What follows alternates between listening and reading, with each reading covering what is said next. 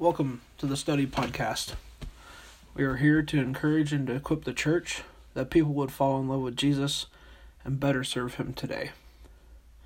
Well, today we come to a subject that I probably a year ago had come upon on Barnard. If anybody knows Barnard, they know the book Unchristian, or the book You Lost Me, one of the newer books that they have written, and is Good Faith, and that's by, let me see, what's their names? No, it's Gabe Leones and David Kitteman, and one of their newest ones is actually Good Faith: Being a Christian When Society Thinks You're Irrelevant and Extreme. So that's one of their newer books. But Dave Kitteman is the CEO, president of Barnard Research Group, I believe its full name is, and they are actually an organization that does poll research. They poll for like Bible Society of America, they poll for Pew Research, they poll for Lifeway, or I think Lifeway actually does their own. But so mainly it's about outreach, about evangelism, about the Great Commission, and it really comes down to an article released a couple months ago as well. The main question that I wanted to push out there is, what do you reach for? What do we reach for? And really in our culture we see and just talking Christian culture here for a minute, is that we see a clash in between, the relevant and the holiness. Where, a lot of Christians view it as this, you're either relevant or you're holy, period. Where it's like, we kind of want to boil that down and look at it and say, can't we have a relevant holiness to today? Can't we, look at the scriptures, look at the context of the scriptures, have understanding scripturally, and then apply it to today? Can't we have a relevant holiness? We see another extreme on the measure of, it's either Christianity or coolness. We're either cool like all of our classmates or a Christian, where it's like a lot of people want to boil it down and say, can't we have a cool Christianity? Can't we have a social justice Christianity? Can't we have, differences of opinion in these areas? You can go back and find that, there's actual statements of, one side or another stating, we will only be, I think they were called the gospel-centered Christians, where it was pretty much a write-off and saying we're done with social justice. And, a lot of that argument comes down to, felt needs and versus real needs, and, how do we build bridges into communities, when, these communities don't even want the church, and I've met church planters and people where it's like there's parts of our nation that are being built that there's no zonage for churches anymore. There's no way to outreach people groups that have literally zoned you out. Like, you have to start a house church movement. You have to do something else. And I think sometimes that conflict comes to this measure of how do we proceed in sharing the gospel with people? How do we proceed in mission? So those are the big introductional statements, I guess, and that's my thought, my processes on it, and I'll share more of those as we go through. Recently the Barnard Group had released a report that over 50% of Christian believers do not know what the Great Commission is. So they have no idea. And I believe that report was sometime last year, actually. I'll share the link in the description of the podcast.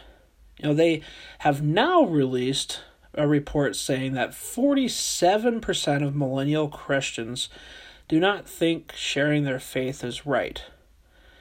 I don't know the context of all of this, and maybe we should, stop and get an understanding of the questions that were asked, how were they answered. Let's step back and see this data. The first article I read right here was on March 2018, on Barnard.com. It states that 51% of churchgoers, and we'll get to what a churchgoer is, do not know the term Great Commission. They can't point to the verse and tell you its meaning, the meaning to the church community. To me, that tells me there is a theological or doctrinal issue with most churchgoers, which Barnard Group defines as, for the sample, as those who have attended church within the past 6 months. So that could have been for, yes, they have just been started going. They might have just been there in the past 6 months, once, twice, 3 times. It makes for a big headline, and that's the hard part. But when you look at it and say, that most of these people in the last 6 months could have just been at Christmas Eve. The article is a good one to read, and I will leave that link. But, we need to see and understand that churchgoers might not even read the Bible, let alone know the words of Jesus in this area. Especially if that's the definition of a churchgoer is that they've been to church in the last 6 months. Which, that's a broad statement of, it could have just been once, it could have been 3 times. There's, even in churches that I've been to, there were families that would come once a month, and then there were other people that could not come all the time. But I really feel like more and more that points to a personal Bible study issue. The next headline is actually from this year, and I wanted to talk about the Great Commission in this article because I think they're linked in a way. This report released in February of this year states many millennials are unsure about the actual practice of evangelism. Almost half of millennials, 47%, agree that it is at least somewhat that it is wrong to share one's personal belief with someone of a different faith in hopes that they will one day share the same faith. That's a big number. And when you think about it, millennials are coming to the forefronts of ministries and church communities and may agree with this statement, because I think of the push back from the culture. 3 out of 5 millennials believe that people today are more likely than in the past to take offense if they share their faith, and that's 65% of millennials say that. With this light, we need to understand that the gospel is offensive, first off, but we need to share it because it is the only way. Yes, the world will be offended, but the truth and the kindness of God is life-giving. And I'll share that, that article as well. And there's another part of that article that states that, disagreement means judgment. It's a common belief now, and it actually is stated in the article that over 40% of millennials believe that when you are opposing their viewpoint, you're actually, in fact, judging them. Judging them on issues of individual identity They've become fixed points in politics, religion, and relationships throughout our culture. The cultural wars are fought in the hearts and minds of everyone, and even in our schools and our worldviews. Our worldview is seen as the one that is opposing good, but in reality, we have the good life according to John 10:10. The thief comes only to steal and kill and destroy. I come that they may have life and have it abundantly. I am the good shepherd, and the good shepherd lays down his life for the sheep. John 10:10-11.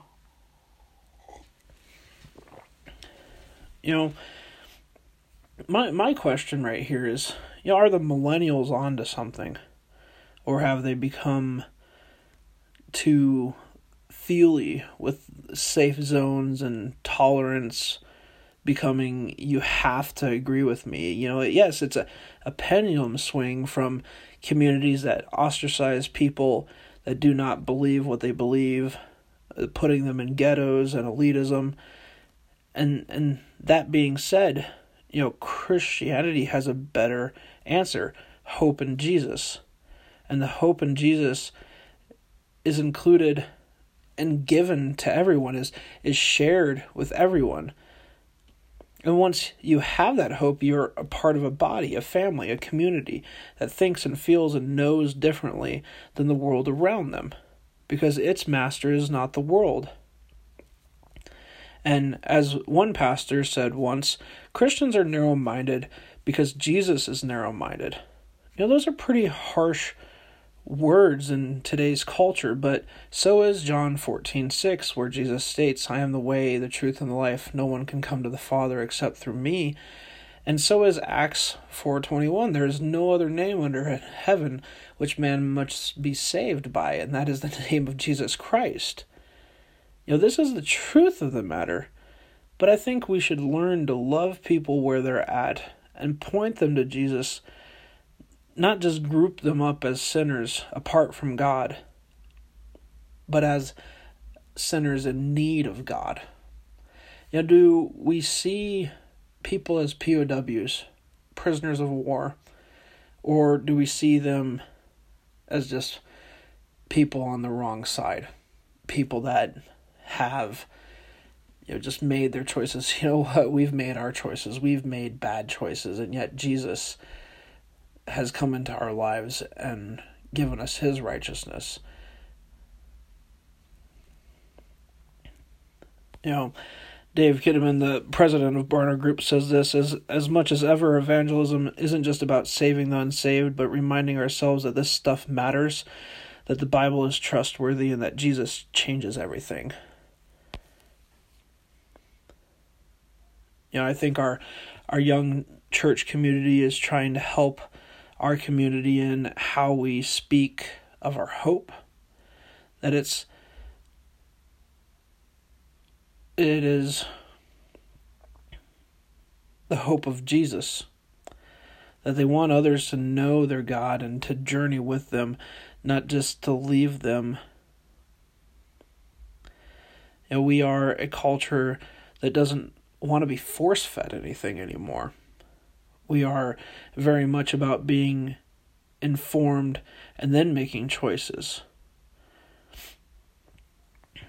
And in the end, whether it's the millennials have, right to say what they're saying, the Lord sees the heart. Jeremiah 17:10, I, the Lord, search the heart and test the mind, to give every man according his ways, according to the fruit of his deeds. And at this moment, I want to suggest the book Unchristian. If you're sitting there like, I don't get it. I don't get where evangelical Christianity is going. I don't get where these younger people are going. Sit down and read Gabe Leone's book, Next Christians. You can sit down and read Unchristian by Gabe Leone and Dave Kidman. I believe I'm saying his name correct. But after you sit down and read that book, sit down and read Next Christians by Gabe Leone. I think a lot of the younger people are trying to communicate that relevant holiness, that Christianity that, is not just cool, but amazing and hope-filled in different realms.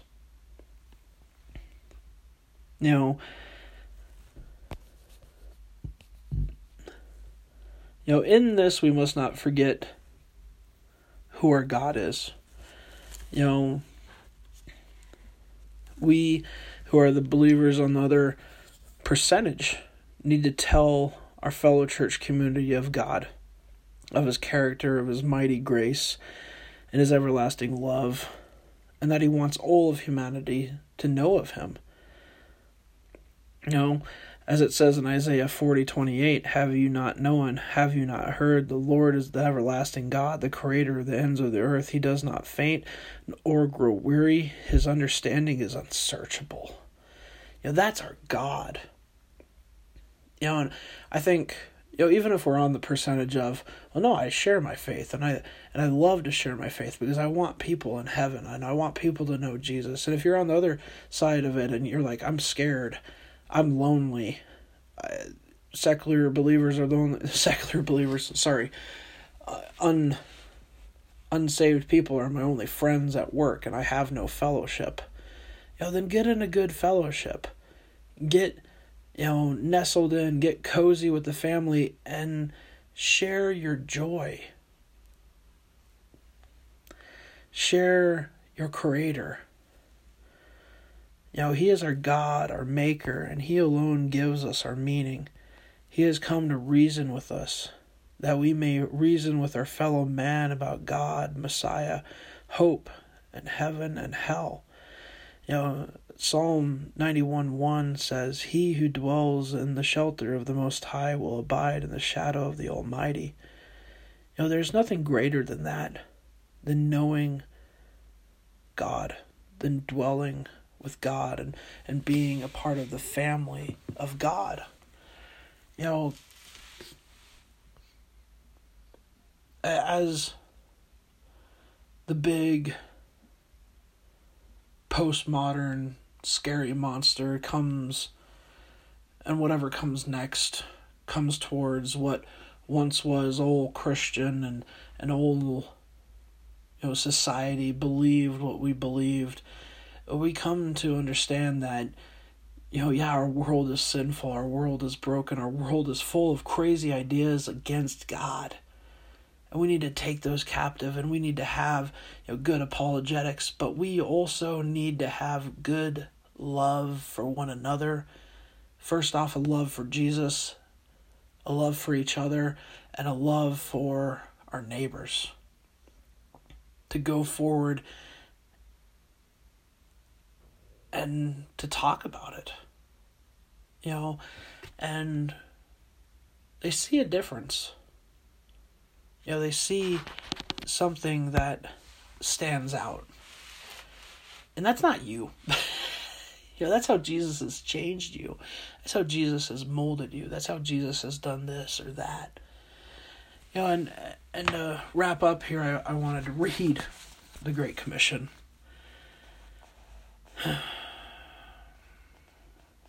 And Jesus came to them and said, this is Matthew 18-20. Matthew 28:18-20. And Jesus came and said to them, all authority in heaven and on earth has been given to me. Go therefore and make disciples of all nations, baptizing them in the name of the Father, the Son, and the Holy Spirit, teaching them to observe all that I have commanded you. And behold, I am with you always to the end of the age. Now, Jesus has commissioned us to go and make disciples. And there's not a set standard of ways. There's many different ways that you see it in the book of Acts of making disciples. And I feel like even in, we're going to share our faith parts of evangelicalism, we have fallen short on the making disciples stage. And even on the social justice side and all these other sides, we have fallen short on, yes, sharing the gospel and even making disciples. That we need to disciple people, that we need to have investments in people and in each other, because we are the family, the body of Christ. We need to invest in each other, and we need to invest in a world that Jesus loves. And as Del Tackett says in the Truth Project, do we have that heartthrob of God? Do we know what He cares for? But thank you very much for joining us on another episode of the Study and the Study Podcast. And if you got any questions, comments, go ahead and leave them on our Facebook page, or I think there's a messenger thing on there. But if you just got any words to hey, maybe another suggestion for another podcast. But we'd love to hear from you, and we hope and pray that you have a great day.